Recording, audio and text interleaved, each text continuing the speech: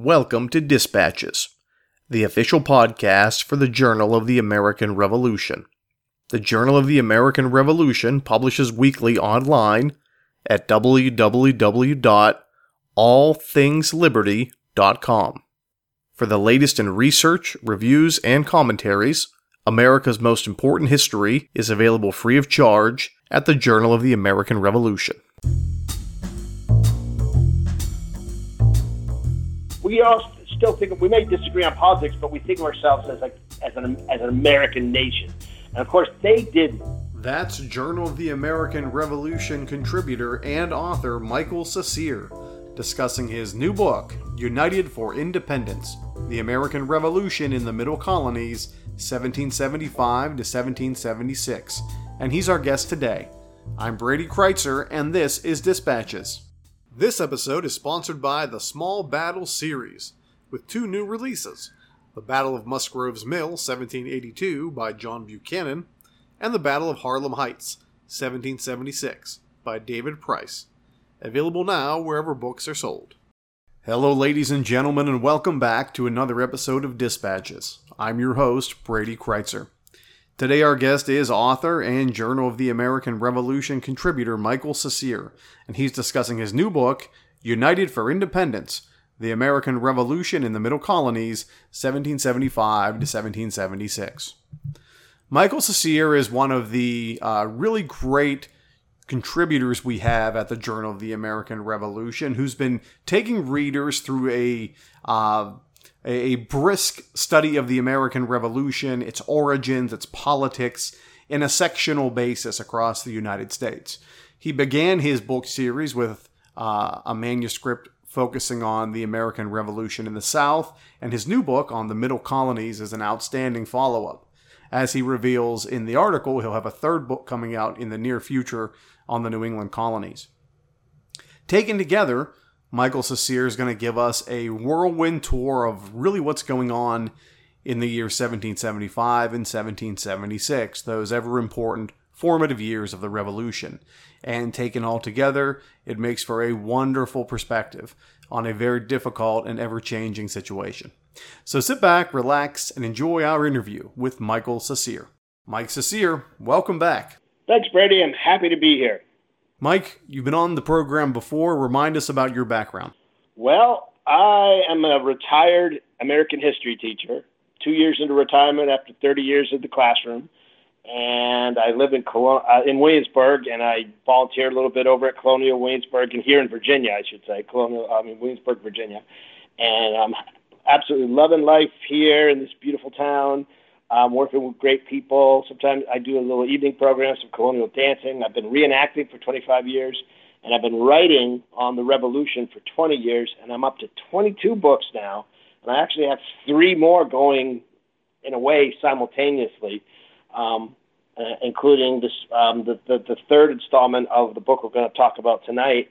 On the Middle Colonies, I'm working on the New England colonies. So I'm keeping busy in retirement, as they say. You know, I know a lot of people who stay busy in retirement, and I'm definitely one of them. I grew up in Maine, but raised my family here in Virginia, and like I say, living the dream in Williamsburg, Virginia. Mike, what made you want to write this book? This book, United in Independence, is really a companion book to one that came out a couple years ago called March to Independence. And that book was written to kind of explore the other colonies. So both of these books explore the other colonies outside of Lexington and Concord in Massachusetts. And the whole point is, to highlight what happened in the other colonies in the 18 months between Lexington and Concord and independence. And the reason I did that is because it occurred to me several years ago, that the way we teach in this country and the way most people even approach the revolution is, you got Lexington and Concord, the shot heard around the world, the war starts, and then all the other colonies rally to Massachusetts and get involved. And but I was at we planned a reenactment here in Hampton, Virginia, many years ago, and it occurred to me after that battle that we did, that was the first fight in Virginia. And it was 6 months after Lexington and Concord. Now, Virginia troops, obviously, George Washington being the most prominent, were in the war. Same thing with Daniel Morgan and the riflemen.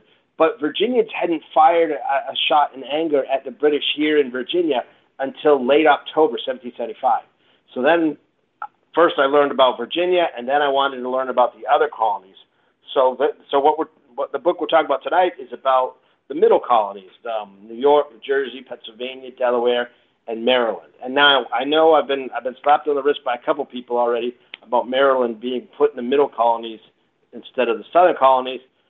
That was as much a tactical decision just to kind of balance it out so I could have 5 colonies in the south, because I also have East Florida in the southern colony book, and then I have 5 in the middle colonies too. So that's why I wrote it. I simply wanted to highlight all the events that happened, all the important events, and the people that happened in the individual colonies outside of New England, or at least outside of Massachusetts, and then kind of explain why each colony comes to independence a little bit different from each other, but of course in other ways very much the same, influenced by the bigger factors, but then each one has their own homegrown issues that they're dealing with. And that was a lot of fun to discover those. Mike, how would you describe the middle colonies before the Revolution? What are they most known for? Yeah, they are very different. And that, in fact, what jumps out at me right off the bat in terms of what are they known for, they're diverse and they're unique. When we always used to teach this in school, we would teach the colonies, at least I did, and my colleagues here in Virginia, and we'd break them into 3 regions: the New England colonies, the middle colonies, and the southern colonies. And each region had a lot of similar characteristics. But frankly, even within the middle colonies, there's a lot of uniqueness. New York and New Jersey are very similar. It's really poor New Jersey. It's hard to kind of separate New Jersey. It's living in the shadow of both New York City and Philadelphia. But it basically is very similar. It's a proprietary colony. It starts out as that. Pennsylvania is still a proprietary colony, meaning it was land granted to the Penn family.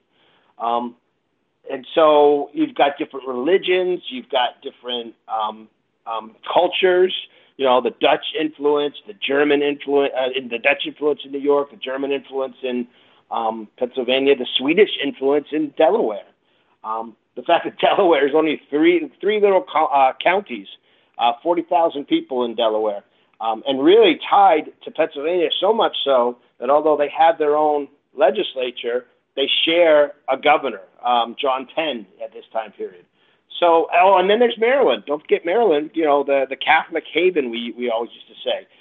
They're really the most different of the 5 middle colonies that we're talking about tonight. But they have a lot more connected with the South, including, of course, their dependence on a cash crop, which is tobacco. And the fact that, you just look at the demographic statistics, 33% of Maryland is made up of enslaved people, whereas I think that number is much smaller. I know it gets much smaller in Pennsylvania, New Jersey, and New York. So big differences there. How did the middle colonies differ from one another in terms of character? Well, my book is focused really on just 18 months or so from April 75 until pretty much September of 76. And so I'm only focusing on how they reacted. So that would be one area. I mentioned some of the differences already. 3 of the 5 colonies, that would be New York, New Jersey, and Maryland, had royal governors appointed by Britain. Pennsylvania and Delaware had a proprietary governor, which is kind of in the family, the Penn family there. I mentioned already the big differences in economics and how they made a living. So those those jump out at me. Those kind of differences, economic and of course the ethnic origins of them. I mean, Pennsylvania is an amazing colony when you think about it. Between the diversity of the people, then their religious differences. The Quakers of Pennsylvania are really a strong influence over that whole thing. And of course, there's a lot of Quakerism in New Jersey too that I didn't realize until I did the research here. So in that way, I guess they're very, very separate and different from each other. They just happen to share a similar kind of climate and geographic location, but I'd say they are quite different from each other in terms of within each other's boundaries. I wouldn't lump them all together. As we do lump the middle colonies all together. But boy, when I mentioned that they were unique, that's what I go back to. They're very unique. They all have unique aspects to them. Mike, you write a lot about the effect of loyalism governing and affecting the politics of the region. Could you explain that? Yes, this was actually fascinating to me because I don't know about many of the listeners here, but I grew up exposed to the revolution in different ways, including on television or in movies. And when I think of movies that portray what happened in this time period, we used to actually show scenes from the English teacher I taught with insisted that we show the movie 1776. I always rolled my eyes because I thought it was bad history, although David McCullough says it's pretty darn good, and I saw him in an interview say it was pretty accurate. But the way Pennsylvania and New York are portrayed in it, basically very loyalist, very Tory leaning. In the John Adams miniseries, same thing. It seemed like it was Pennsylvania and New York and even South Carolina, very, very loyalist and all that. But yet, when I start out the book, after I do a brief introduction about each colony, the demographics, the number of people that are there, what they do for a living, the cities and all that, I talk about their reaction to the Lexington and Concord. And in that case, it was universal. The news of Lexington and Concord kind of swept south, right? Through New York, into New Jersey, all the way down to East Florida eventually. And in each of the colonies, it was outrage and kind of chaos a little bit. There was visual anger at what happened. I mean, large crowds gathered in New York City. Philadelphia was described as an armed camp and all that. And some of the delegates, the Second Continental Congress was meeting, and they wrote down how surprised they were to see Quakers, who of course are known for their pacifism, all militant and up in arms about what happened. So in that regard, there was a universal kind of like condemnation of what had happened up in Massachusetts. As time went on, that the loyalism doesn't really seem to be much of a factor in any of the colonies at first, except New York, where I wouldn't even call it loyalism as much, because I think they all agreed that they needed to have their rights redressed, and for 1775 they all wanted a reconciliation. But that loyalism that we're talking about really pops up in 76 when we get closer and closer to independence. The King's big speech in late October 75, which doesn't really reach here until January, basically, threatens death to the leaders of this movement, this opposition. That was a shocker. Of course, the Loyalists probably applauded that. Then in May, you've got the Congress basically urging each colony to form their own governments, and that was a trigger. That was really a trigger in Delaware, especially, because I was really surprised to see at one point that many folks in Delaware rose up. I guess you call them loyalists. They rose up against the concept of independence. That's what I think really animated a lot of loyalists, was this idea that, oh my God, we're really going to become independent. They kind of laid low until it reached that point, and then all of a sudden they're like, no. And in Delaware, they were able to suppress the loyalists there. Of course, in New York, that loyalism showed even stronger earlier because the state legislature, colonial legislature, refused to endorse the First Continental Congress's actions. So that was kind of showing their sentiment early on. But they were not. That was not universal in New York. I mean, yeah, there were a lot of loyalists in New York, but there were also a lot of militants in New York too. So, and those guys formed their own committees to rise up. So, Mike, what were the earliest events that mobilized the Middle Colonies toward war? Right. Well, obviously, I mentioned the Lexington and Concord news. That was right off the start. That was a big factor in it. I think the next thing, though, that kind of jumps out at me is the British Navy. The British Navy. Okay, so we have to go back and think about the situation in that time period of 75, 76.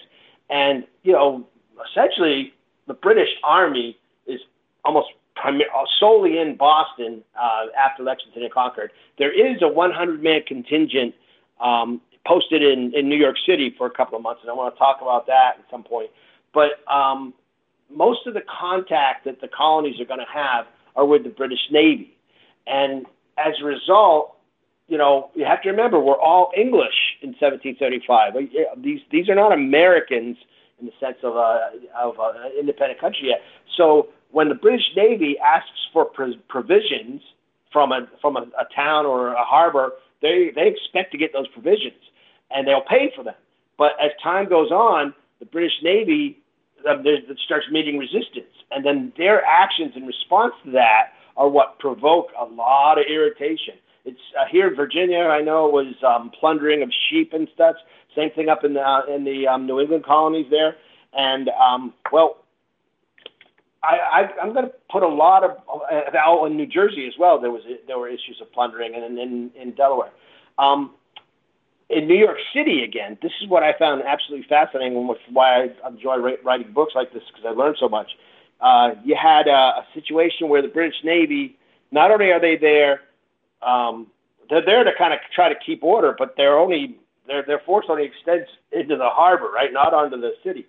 And one evening, a bunch of militia from New York City, led by John Lamb, I believe, snuck into the Battery, the little tip of Manhattan Island, and started stealing some of the cannon that were there. Now, there were loyalists in town that knew this was going to happen, and they had tipped off the HMS Asia, a 64-gun ship that was anchored in the harbor. And the captain of that ship had posted a small boat right near the shore in the darkness, because it was at night, to listen.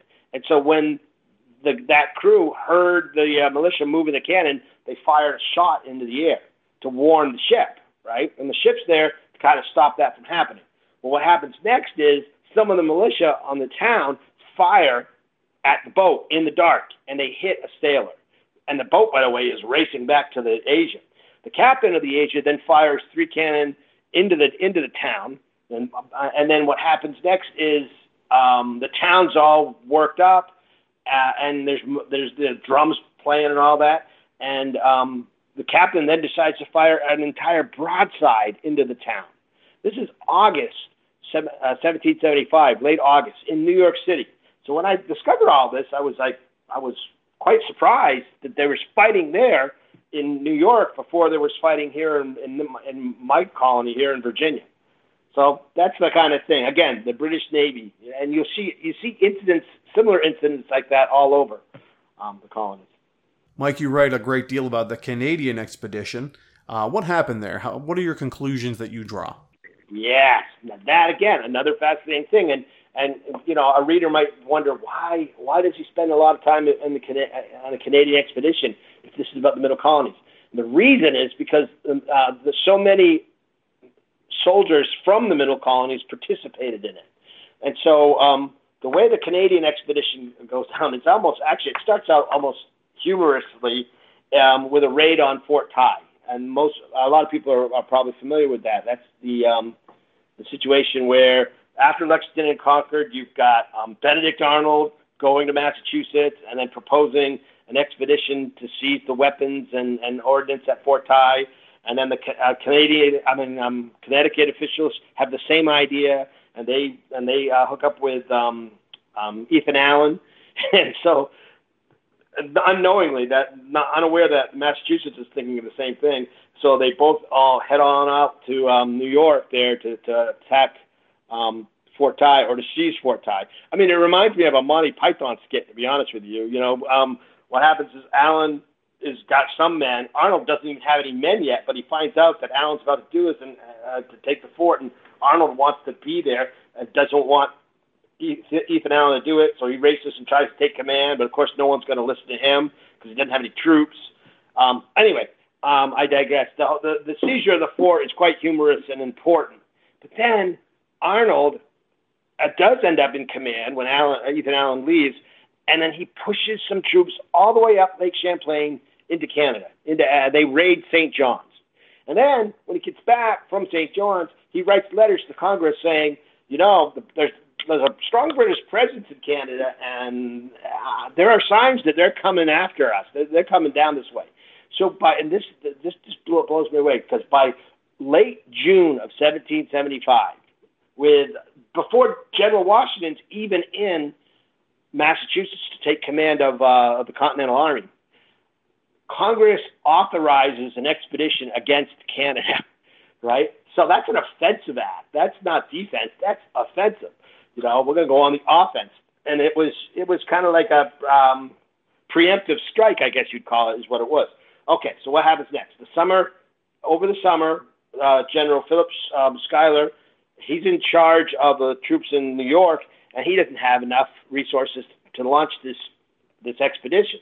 He finally does. He pushes up a guy named General Richard Montgomery, a former British officer, I believe, an experienced general, leads a force of mostly New Yorkers up into Canada. At the same time, General Washington decides he's going to send an expedition from his force through the woods of Maine to attack Quebec. So you have like this pincer movement going on, and the leader of that expedition is Benedict Arnold.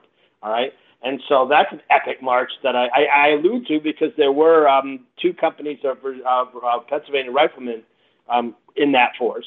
And so they march up, and then you've got the New Yorkers with Montgomery. It all ends up at Montgomery captures St. John's. He captures Montreal, but they kind of run out of gas, and they're not able to capture Quebec. In fact, Montgomery is killed in the attack on Quebec, and Arnold is wounded in the leg. Okay, that's scene one. That's act one of this play, right? We've captured we've taken away most of the British redcoats. We've got the British trapped in Quebec and all that, and so there's still a good chance we can erase them from Canada.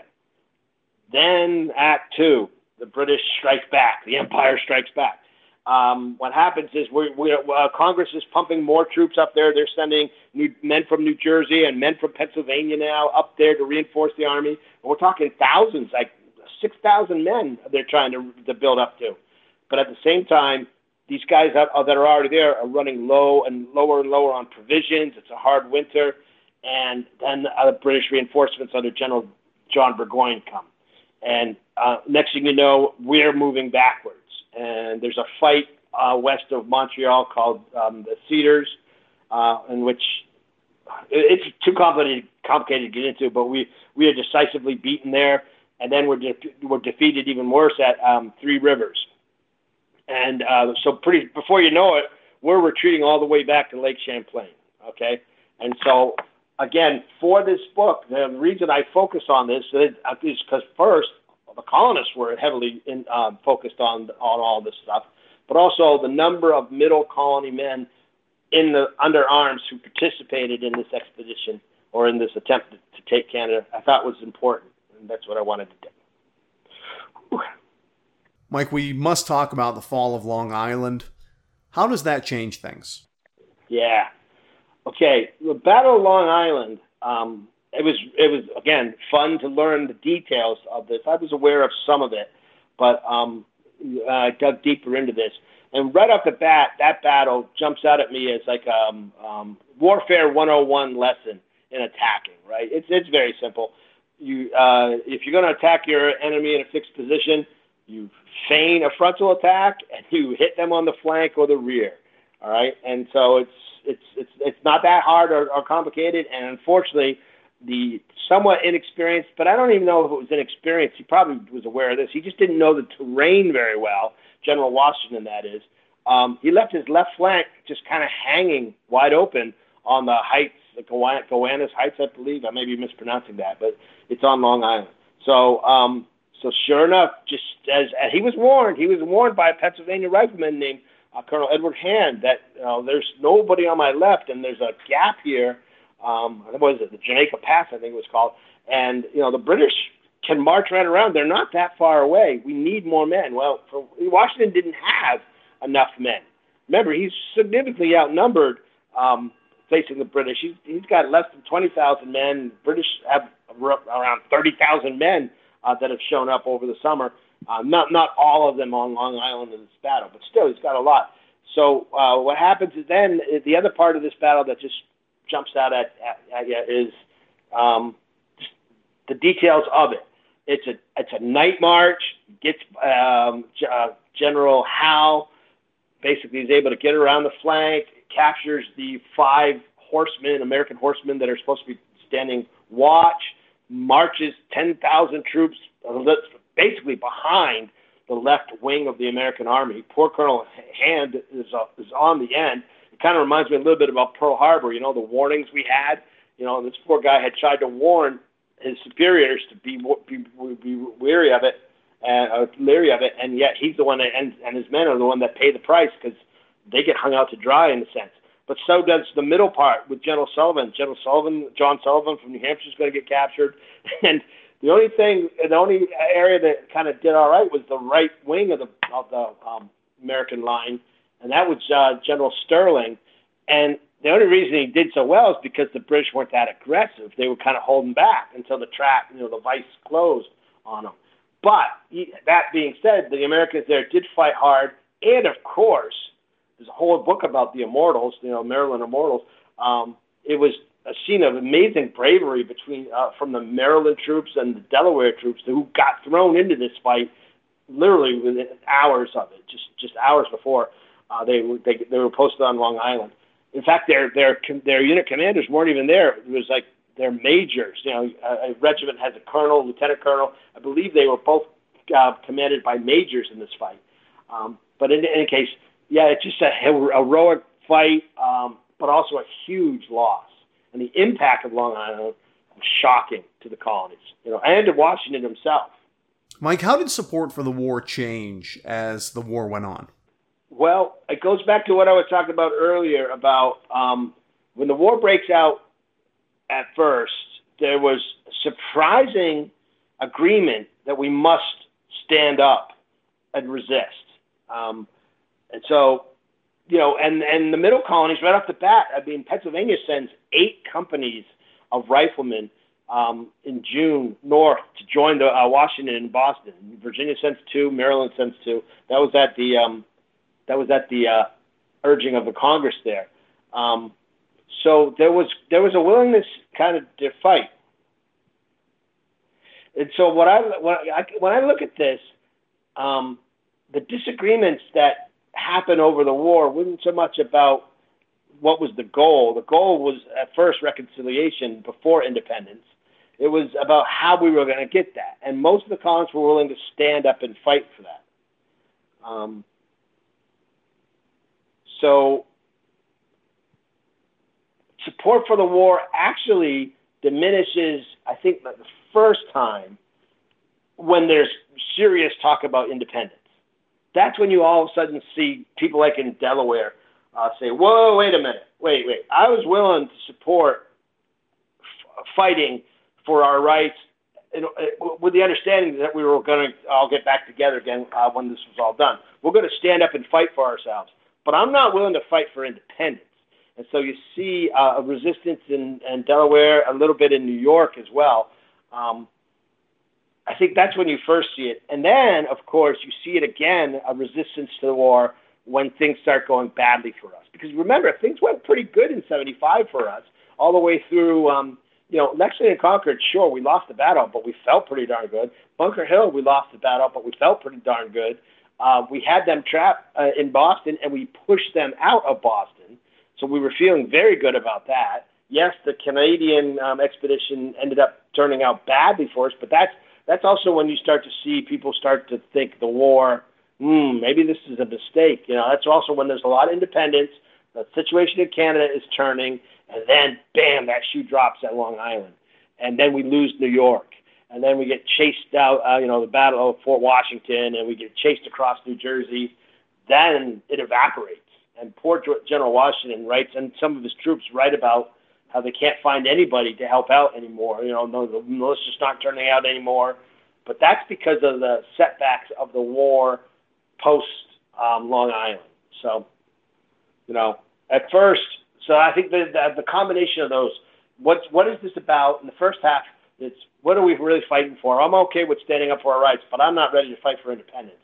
That created some resistance. And then when there were setbacks that happened, then all of a sudden there was a lot. And that's why Trenton is so important, when Washington's able to turn the tables. But I don't talk about Trenton in this book because that's beyond the scope of the book. Mike, we have to ask ourselves this every time we take on a new writing project. How do you think this book helps us understand the Revolutionary Era better? Well, I'll go back to what we talked about earlier, like how the revolution is taught. And like so much stuff, we are a united country now. You and I live in we live in a united country. I know what you're thinking. Somebody just rolled their eyes. United? Have you seen the news lately? But I mean, we all still think, we may disagree on politics, but we think of ourselves as an American nation. And of course, they didn't think of themselves that.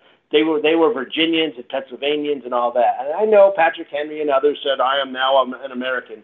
But it's easy to say that for propaganda or whatever, rhetoric. And, I'm telling you, they didn't actually feel it that way. And so my point is, we teach the revolution as if it was one big event and everybody was all on the same page. And I believe it was much more a local. We got to look more at the local stuff because, frankly, your typical colonist living in whatever colony they're in is much more impacted by his local events than he is or she is the national events. And so I think those have often been overlooked or forgotten, and that's why I wanted to focus on what happened in New York, what happened in Pennsylvania, what were they actually doing. And sometimes, I got to be honest with you, sometimes you find a colony like New Jersey was kind of a struggle because there was no big battle in New Jersey in this time period. They're coming. I know New Jersey is the crossroads of the revolution, so the fighting is coming and the big events are coming. But aside from arresting the Governor Franklin, Ben Franklin's son, and there's a couple of engagements with the British Navy. There's not a lot of drama there the way there is in New York, and there is even in Delaware and Pennsylvania. So, but I wanted to be thorough and look at the politics of each colony and look for whatever important events happen in each colony, and so to tell them a more complete story. I bet you that's probably the best way to say it. To tell a more complete story. Mike Cecere, thanks again. Thank you, Brady. The music played in this episode included works by Kevin MacLeod and the Sturbridge Colonial Militia. Any unauthorized reproduction or use of this podcast, without the express written permission of the Journal of the American Revolution, is strictly prohibited. For everyone here at Dispatches, I'm Brady Kreitzer saying, so long.